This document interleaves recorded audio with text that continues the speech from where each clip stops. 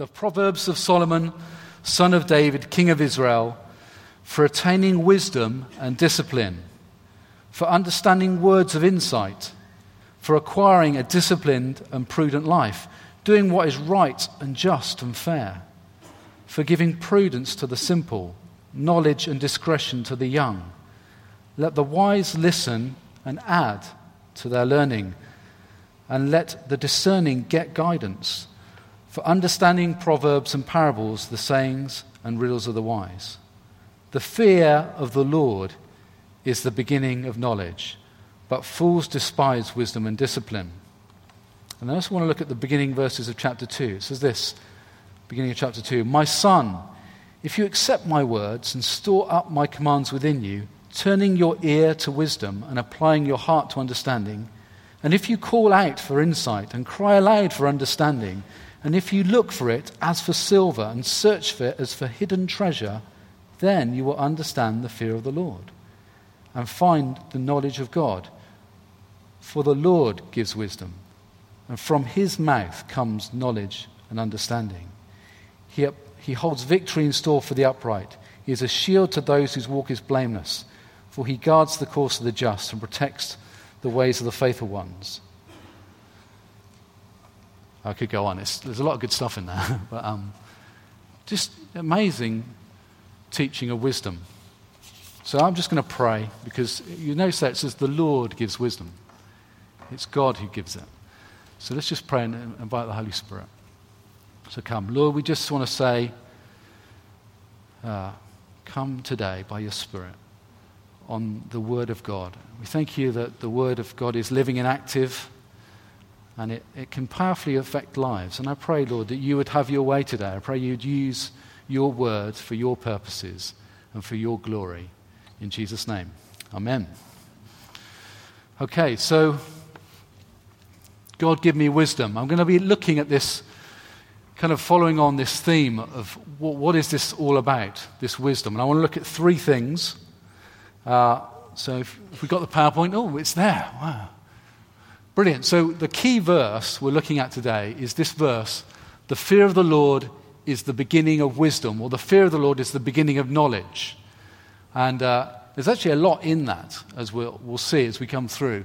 And I want to look at three things this morning: the beginning of wisdom, the orbit of wisdom, which I'll explain when we get there, and wisdom that works. So just a few personal, I'm not sure how deep I'm going to go, but a few personal stories about how God's wisdom can change lives. So these three things: the beginning of wisdom, the orbit of wisdom, and wisdom that works.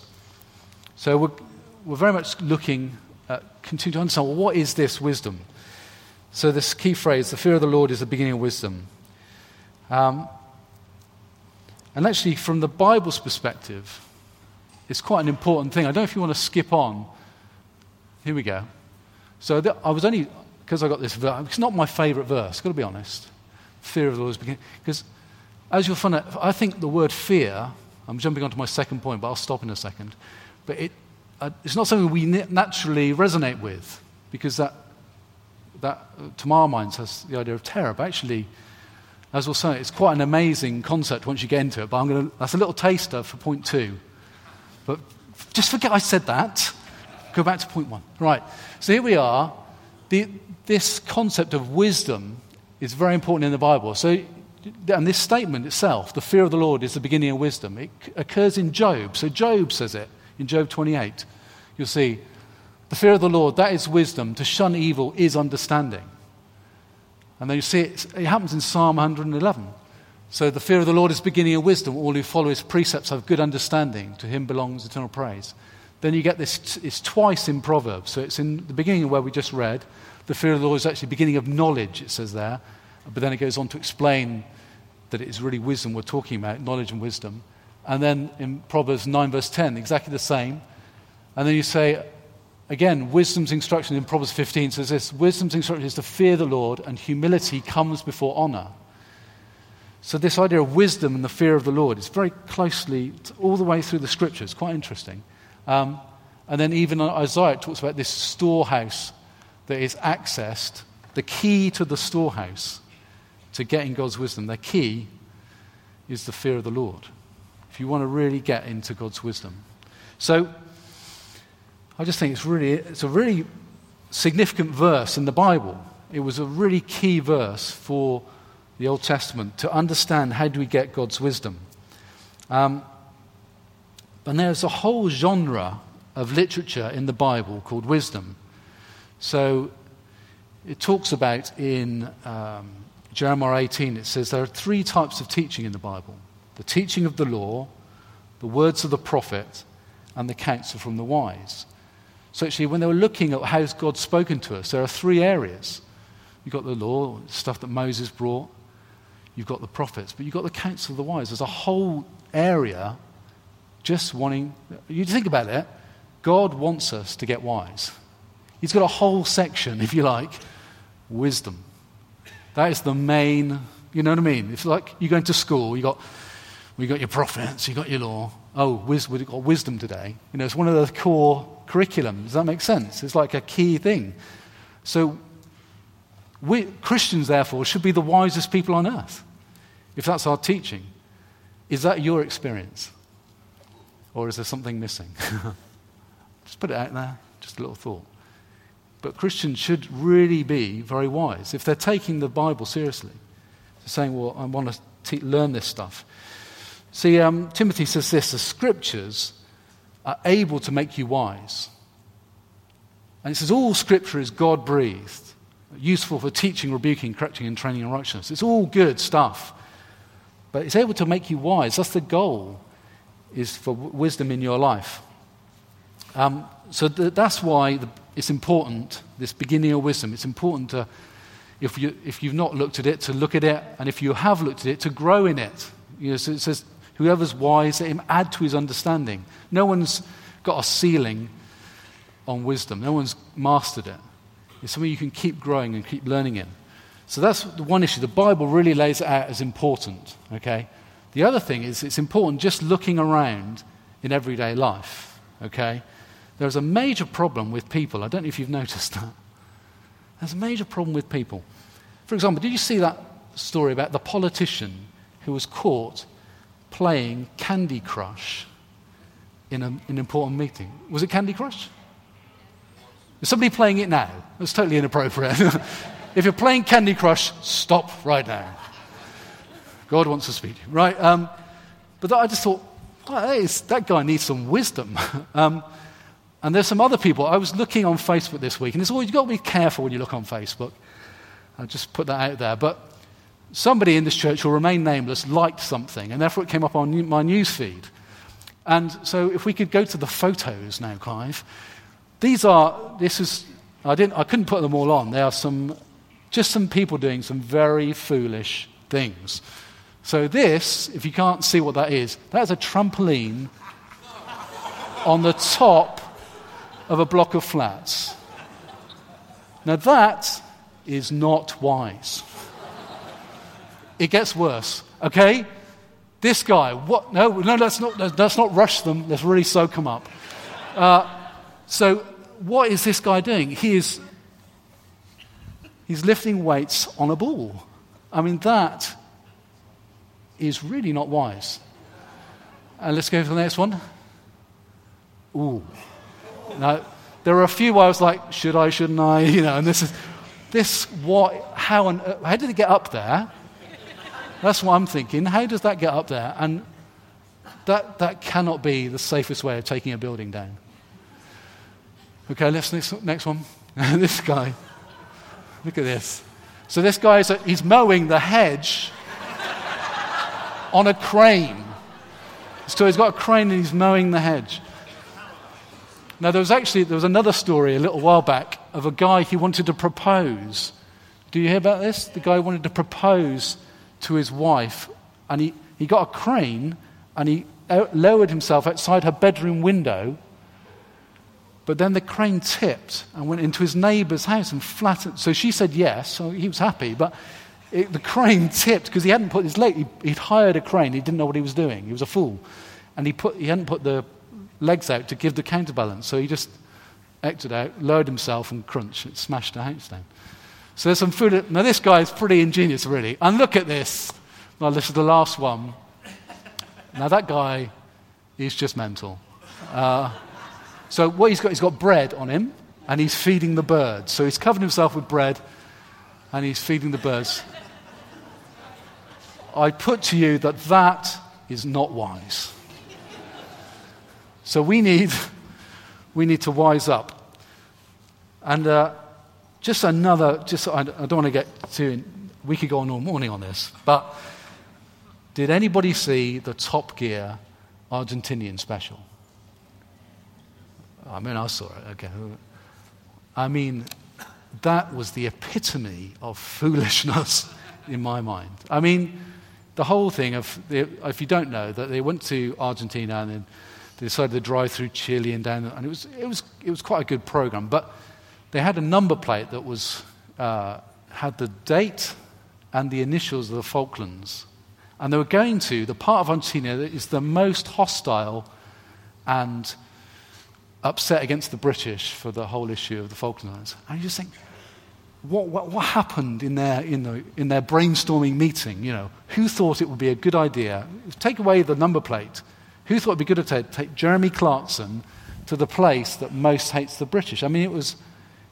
And if what happened was they ended up having the car got stoned. There was like a mob wanting to lynch him. It's quite frightening, actually, when you watched it, how angry these people got with them. And you just thought, whenever you watch Top Gear, you are watching the Proverbs, you know, the bit in Proverbs where it talks about the fool, pretty much. That's how he's made his career, is being the fool. And he's done a lot of foolish stuff, and you think, madness. But actually, I read this is in David Pawson's commentary. It talks about there was once a country fool. This is quite an old story. And the country fool, he used to, people would amaze because he would, if you offered him a £5 note or a sixpence, he'd always take the sixpence. And people like, whoa, what a fool, what a fool. And it became a tourist attraction, and tourists used to come and they would always offer him the £5 note and the sixpence, and he'd always take the sixpence. He became a very rich man. So he wasn't such a fool after all, and I think Clarkson kind of fits into that category as well. I think it's very deliberate folly in some ways. But anyway, that said, we need God's wisdom. So by contrast, Solomon stands out a mile in terms of godly wisdom. And so he prayed that prayer that we talked about at the start. And it says this in Kings. It said, God gave Solomon wisdom. It wasn't his own. God gave it to him. He gave him something. And he gave him very great insight and understanding, as measureless as the sand on the seashore. Solomon's wisdom was greater than the wisdom of all the peoples of the East and greater than the wisdom of Egypt. So this amazing wisdom. He spoke 3,000 proverbs, and his songs numbered 1,005. It's quite prolific, isn't it? He got a lot of stuff done. It was just something I was thinking about. When people talk about wisdom, we often think academic. But actually, wisdom's quite practical in the Bible. It gets stuff done. You know, he had a lot of people were amazed at the building works he achieved and the things he got done because he was proactive, he was doing stuff. All the nations of the earth came to listen to Solomon's wisdom. They sent their kings of the world to hear. So he had a God-given amazing wisdom. Actually, that's what we've got. He says he wrote 3,000 proverbs. We only got 900 in here, so obviously some of them didn't make the grade. But and they're not all Solomon. Some of them are compilations of other wise teaching. But we've got what God gave him, this wisdom from God. So I just want to encourage us. This is what we're looking at in terms of the beginning of wisdom. But I also think it's quite helpful. I know we did look a little bit at this last week, but I think there's some really helpful to get some definitions in our minds about what it is we're talking about. What is this wisdom? Because I think for some of us it conjures up the wrong image. So I found this really helpful. This is Vine's Bible dictionary on the word wisdom. It says, wisdom in the Bible is the knowledge and ability to make the right choices at the right time, at the opportune time. So the right choices at the right time. And this is my favorite snappy thing. I read this years ago. There's a book called How to Read the Bible for All It's Worth. I'd recommend it because it explains how you've got to understand the genres, the different types of literature to really get the best out of it. It's really, really well written. Gordon Fee. And he says this: wisdom is the ability to make godly choices in life. Now, I know it's quite simple, but I found it helpful. Wisdom is the ability to make godly choices in life. Do you get it? It's about making good decisions. So it's about skillful living, practical wisdom for everyday life. It's not sort of a lofty intellectualism, oh, that person's really wise, they know so much. No, it's and it's not anti-intellectualism either. So it's not that. It's not, I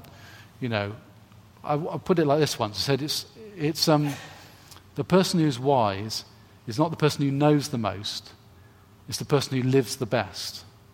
Does that make sense? It's not the person who knows the most. It's the person who lives the best. Wisdom is something you practice. You put into you're making good choices, godly choices. I did come across quite an amusing story in this book, and seeing as I've got some time, I would. But just to illustrate, it's not just about being intelligent. There was a trip of Mensa members to Bristol, okay? It's quite funny. I'll just read it to you. It's described as the least successful Mensa outing. So 25 of the brainiest people in the world, one newspaper recorded, a delegation of Mensa members went to a science museum in Bristol in 1991 when it opened. The group was led by Viktor Serebryakov, the international president of Mensa, an organization for people with unusually high IQs. The museum was right next door to the railway station, a short 75-yard walk down the road. Not one of them could find it. When they didn't arrive, we got quite worried, the museum manager said. We finally found them wandering in a side street, like a bunch of lost sheep.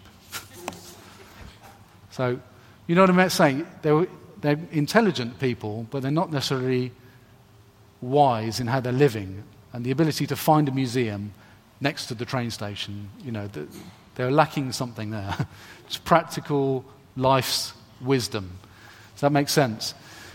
But it's not anti-intellectualism. I actually spoke this week to a guy who is a member of Mensa, who works where I work at BCMS, and he's a believer. And I was just chatting to him about because he went to Oxford, and I think he got a first at Oxford. He's a very bright guy. And I was saying, how did you find it? Talking to people who are not believers, don't believe in God. And I thought he had a very wise answer. He said he used to try and find out what people's issue was. Because often there's an issue. If somebody's anti-God, there's often an issue that's put them off God, rather than having an outright argument. I thought he gave quite a wise answer. So I do not have a downer. I just want to say it's not... it's practical wisdom, but it's not anti-intellectualism. It's not like some Christians, you talk to them, and they sound just like, well, I do whatever comes into my head. God's told me. And actually I think, well, that's good to do what God tells you, but sometimes is it yourself? Is it your own voice? You know what I mean?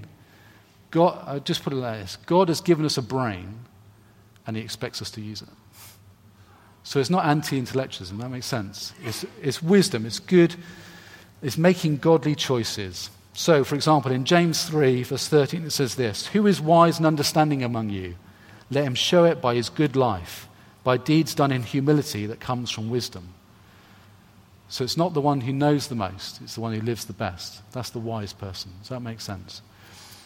So that is wisdom. I also love the word prudence.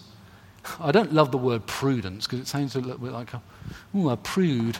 But there's a lot in the teachings of Proverbs, we'll see, about prudence. Now, prudence is not a great word, but the meaning is helpful. The meaning is about you think about what's to come. Don't you know the English proverb, look before you leap? There is wisdom in that. There is wisdom about thinking things through, thinking about the consequences. In fact, you could say that the contrast of wisdom and folly in the Bible is a bit like the contrast of sin and righteousness. They're choices we make. You can choose sin or you can choose righteousness. The way of wisdom, the way of folly. It's kind of the same thing when you talk about everyday life. And so it's good to think about the consequences. Is this course, is what I'm doing a wise thing? Or is there dangerous consequences? Because that will hold you back from the path of sin. Because sin tells you everything will be, it's appealing. A bit like John was talking about the woman folly, saying, oh, come to me, stolen water is great, secrets. There's an appeal. It says, it implies that, but actually in the end it's death. There's a lot of that kind of thing. Well, you think about what is the consequence of this action? If I follow this path, how will my life work out? And sadly, there are many cases of people who get sucked into things, but actually they've not thought through, they've not practiced prudence, if you like. So I'll give you a couple of prudent proverbs. The prudent give thought to their steps. The prudent see danger and take refuge. So it's thinking about, does that make sense? It's just practical wisdom, isn't it? Think about the consequences of what you're doing. Think about, is this wise in God's eyes? It's making godly choices in life. Okay, so that's the first thing. The second thing I want to talk about is the orbit of wisdom. And this is where we're looking at this statement, the fear of the Lord is the beginning of wisdom.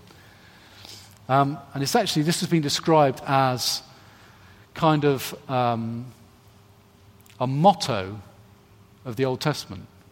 Because you saw just now, didn't you? There was lots of verses that have this statement, the fear of the Lord is the beginning of wisdom. It's like a motto. Now, do you remember your school motto? Anybody? I had a school motto called Feedum Presto. I don't know what it means.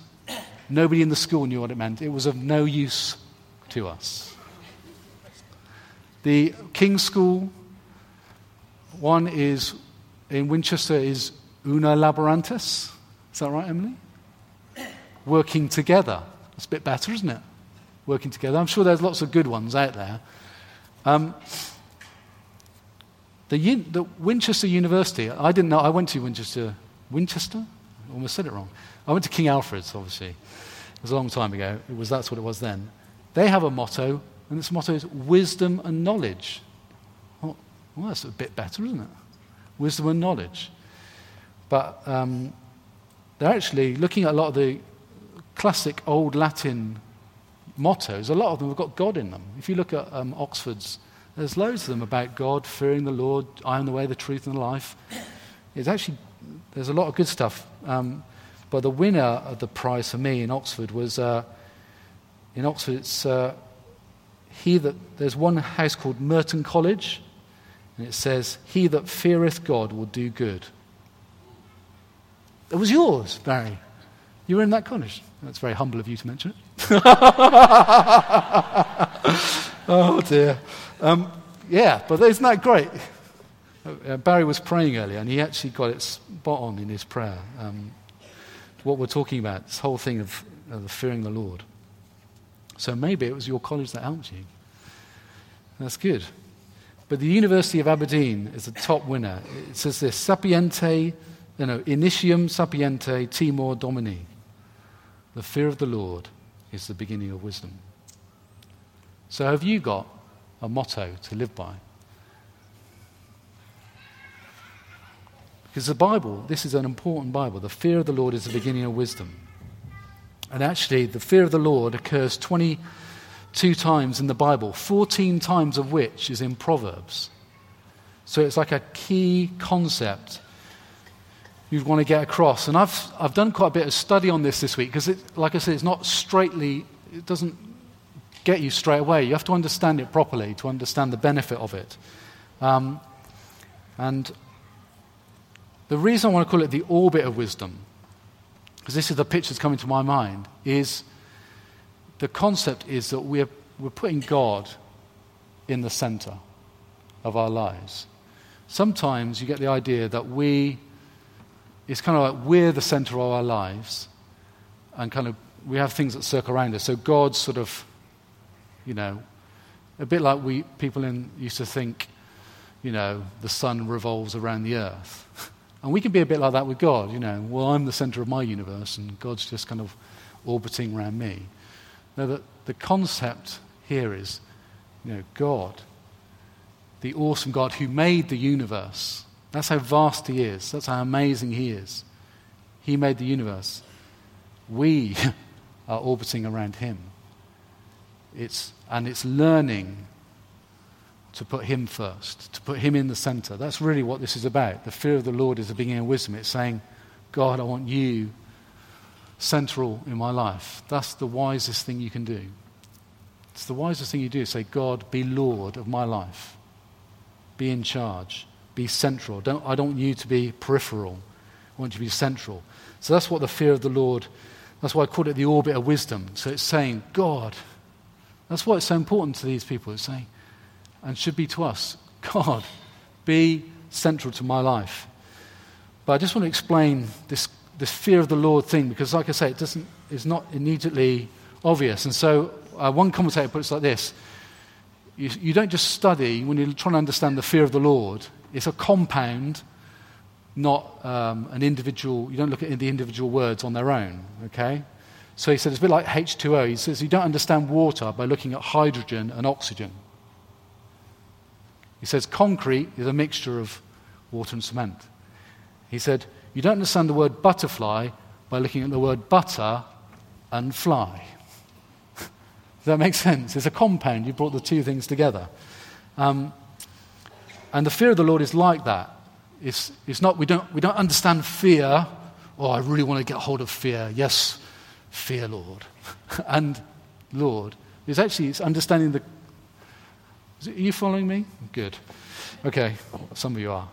I find it quite interesting. So Deuteronomy 10, verse 12 says this: "And now, Israel, what does the Lord ask of you but to fear the Lord your God, to walk in obedience to him, to love him, to serve the Lord your God with all your heart and with all your soul."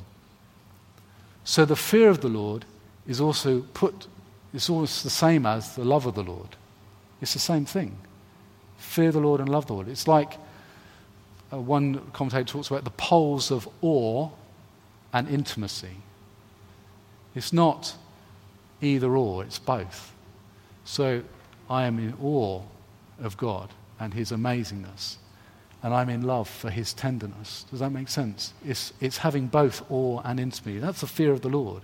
It's not a craven fear, as I remember Greg used to preach on this. It's not a craven fear. It's not like a terror. We're not intimidated or scared in that sense. We love him. We know him. We know he's good. He's been good to us. So there's a kind of a love that's there. So I just want to read out a few things I came across. I just found them really helpful. So our distinction between fear and love is not applicable to this mentality. The fear of the Lord also includes love. That's one commentator. Another one: the fear of the Lord in wisdom teaching always denotes piety. It does not mean terror, but religious awe. Still slightly wordy, but hopefully helpful. A guy called C. Bridges says this: the fear of the Lord is that affectionate reverence by which the child of God bends himself humbly and carefully to his Father. I really like that. Affectionate reverence.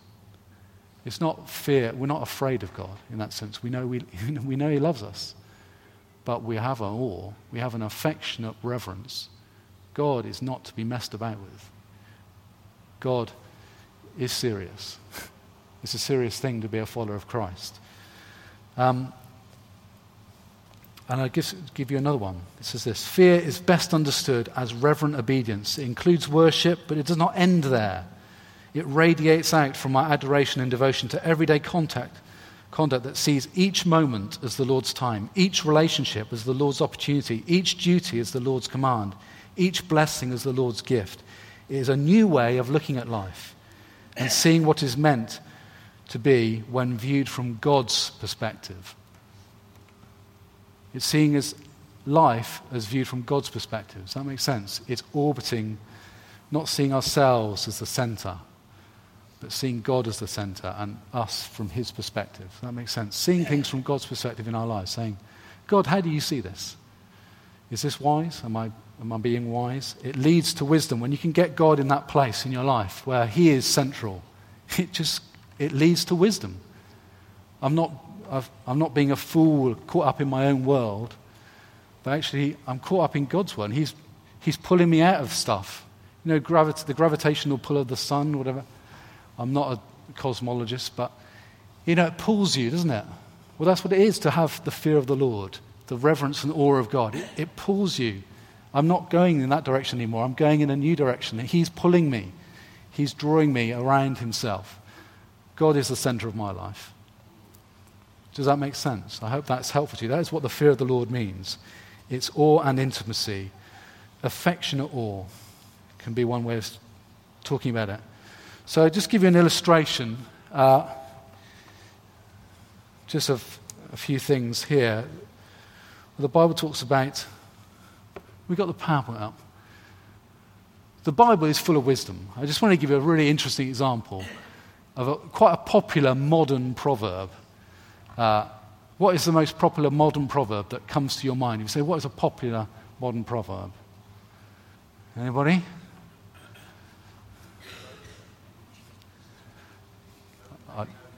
No pain, no gain. Okay, some good ones. Keep calm. Did someone say keep calm and carry on? That is the current most popular modern proverb. Wow, it's in the Bible. So here we go. Proverbs 14:29. It says this. This is 3,000 years old. So it's not just done in the war. This is ancient wisdom. It says this. If you stay calm, you are wise. Or you could translate it, keep calm and be wise. I just quite like that. I thought, yeah, God's pretty wise.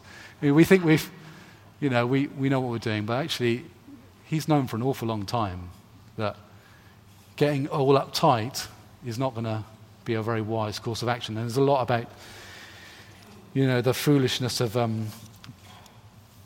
being hasty or quick or not thinking things through properly. But also sometimes we can be caught up in anxiety. And anxiety and being wise could actually stop you doing something positive for God. So you've got to have all of these things. These proverbs are like little truths to give you a general understanding of wisdom. They are not promises from God. It's quite important to understand that. You can't go, that's a promise from God. It's not. It's a general truth to help you in life. So you kind of got to understand them all as a compilation. So in some situations, that's the right thing to do. In some situations, that's the right thing to do. So over these coming weeks, that's the attitude. We're learning general truths about wisdom. These are not promises from God. They are generally wise sayings to help us live in a wise way. So that said, I've got a lot of good stuff here, and time is slipping away. But I want to say that Jesus is the ultimate personification of wisdom.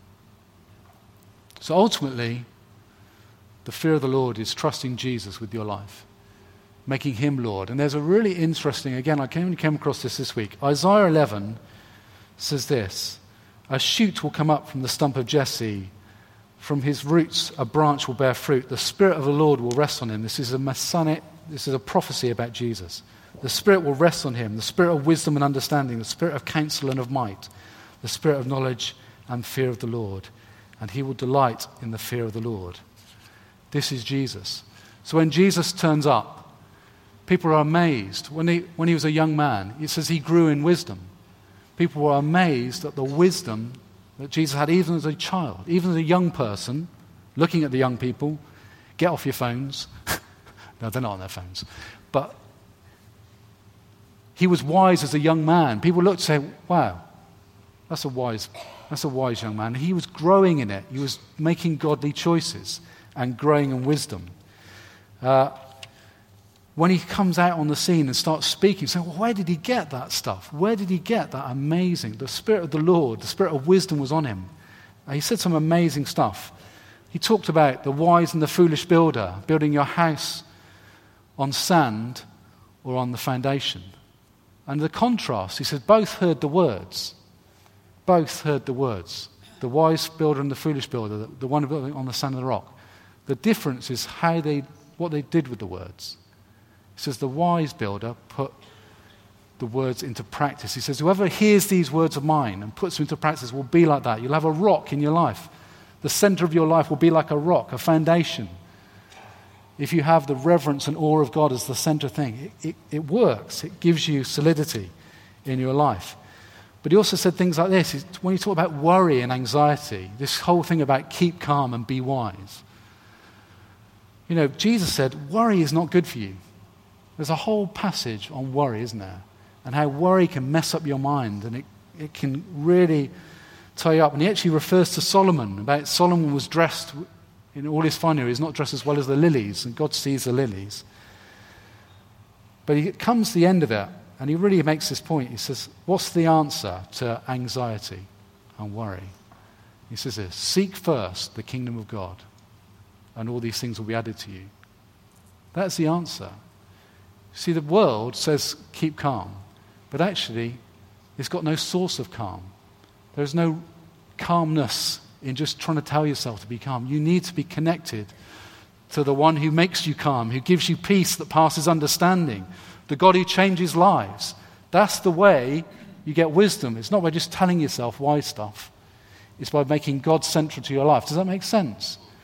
So that's been my experience, that God changes us as we connect with him. It's about, there's rational stuff, so you can learn about God, but ultimately it's about relationship. It's about connection. It's about saying, I'm going to connect to you. It's not just a concept, the fear of the Lord. It's actually about relating to God as Lord of your life. So that's how we get wisdom. And it's interesting, I was looking at this. When it says the beginning of wisdom, and my 3 points, which I am going to get on to the last one in a second. But it spells out the word bow. It only hit me yesterday when I was looking at it. The beginning of wisdom, the first 3 letters are bow. And that, I just thought, that is kind of it. That's what we're talking about. We're talking about reverence and awe. It's saying, God, I bow the knee to you. I want you to be Lord of my life.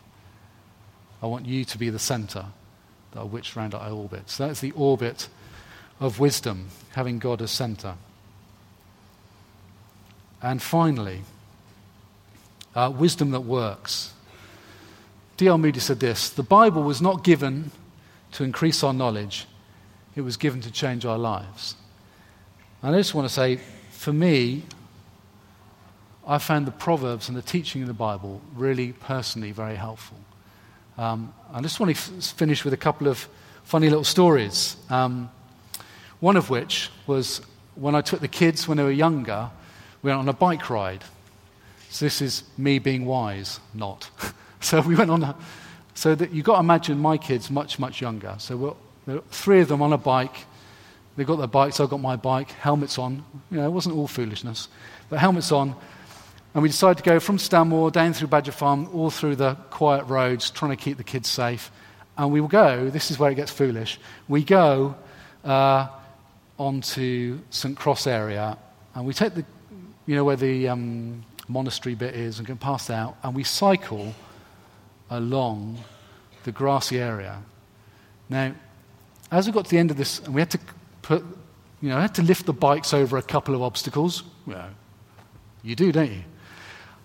Anyway, as we got to the end of this journey, a man came up to us who was red in the face with anger. He was absolutely furious because it was his land. And so it's a walkway, but basically he had a real issue with cyclists going on this. It was a footpath, not a cycle path. And so he came to us, didn't he, Emily? He came to us absolutely. And just in that moment, I remembered that proverb that says, a gentle answer turns away wrath.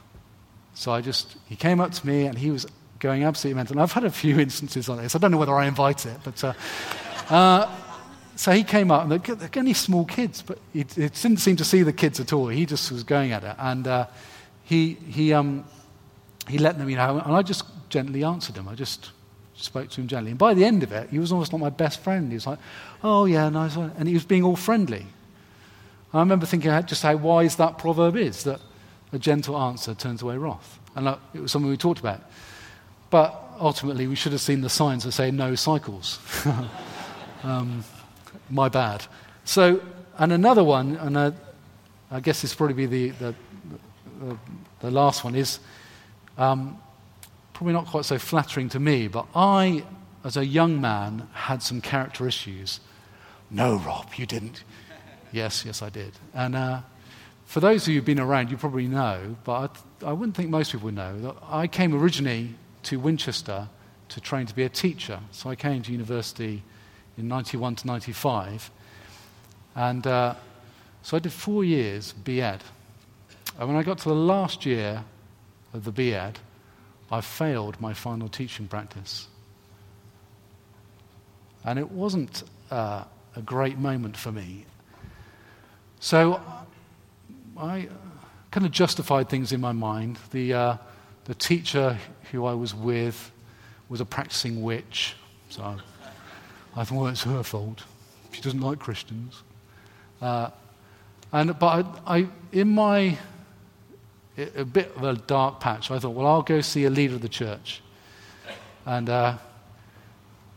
Greg was too scary, so I went to see Guy. No, he wasn't scary. But I went to see Guy Miller for half an hour just to chat it all through. And Guy gave me some wisdom straight out of the book of Proverbs. And at the time, I wasn't really ready for it.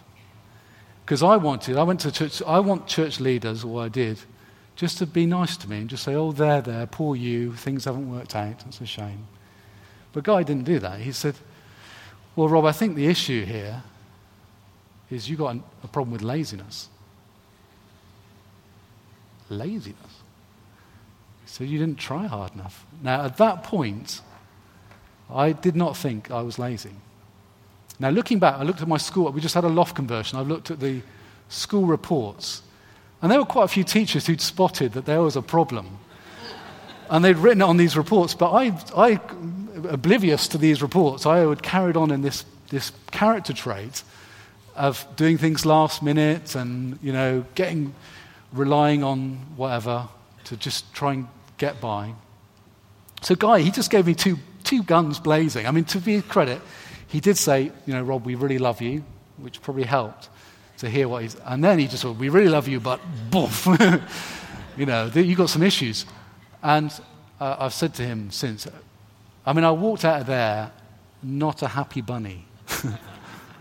But there's some proverbs, isn't there, about taking correction. And I knew, as I thought about it, I knew what he'd said to me was true. I hadn't thought I was lazy, but as I reflected on it, I thought, actually, and it actually has changed my life completely in that area. So after university, I got a job working at this place, PCMS, and I made it my mission to work hard, because I know the Bible says, hard work honors God. And so I've worked hard, and God has blessed me. And I can't help but say it's the wisdom of Proverbs. Hard work has produced things that if I'd gone in with the same attitudes I'd had before, it wouldn't have worked out very well. The Bible has got some useful stuff in it, useful stuff for everyday life. If you work hard, it produces good results. And so that's how I approach life. And there are lots of things in the scriptures like that. So I'm just encouraging you over these coming weeks to really be open to God's wisdom. Are you correctable? Are you teachable? If you had some time with Guy Miller and he pointed out some home truths, what might they be? You know what I mean? God wants us to wise up and be wise in how we live. So those are the three things. It's wisdom that works, it's orbiting God as center of our lives, and it's understanding that wisdom is about making godly choices in our lives. I trust that's been helpful to you. I'm just going to close with prayer. But if there is anybody here today and you're saying, well, actually, I'd quite like to start this journey. I'd like to make Jesus Lord of my life, Master of my life. I want to make God central. I want to orbit. I'm just going to give you an opportunity in a moment just to pray with me and invite God to be Lord of your life. Okay? But let's all just close our eyes and pray. Lord Jesus, we thank you that you showed the wisdom of God to us in dying on a cross in our place for our sins, to making a way that we could know God. And I thank you, Lord, that you want to teach us wisdom. And I pray, Lord, help us to be open, help us not to be hard-hearted, help us to be willing to learn. And if you're not a believer here today and you just want to pray this, I'm just going to give an introductory prayer to becoming a Christian. Just pray this in your heart, mean it, and God hears the heart that turns to him. So just pray this. Jesus, I want you to be center of my life. I want to begin with God today. Come into my life. Forgive me for my sins, for the things I've done wrong. Help me to live a new life with you. I trust you with my life. In Jesus' name.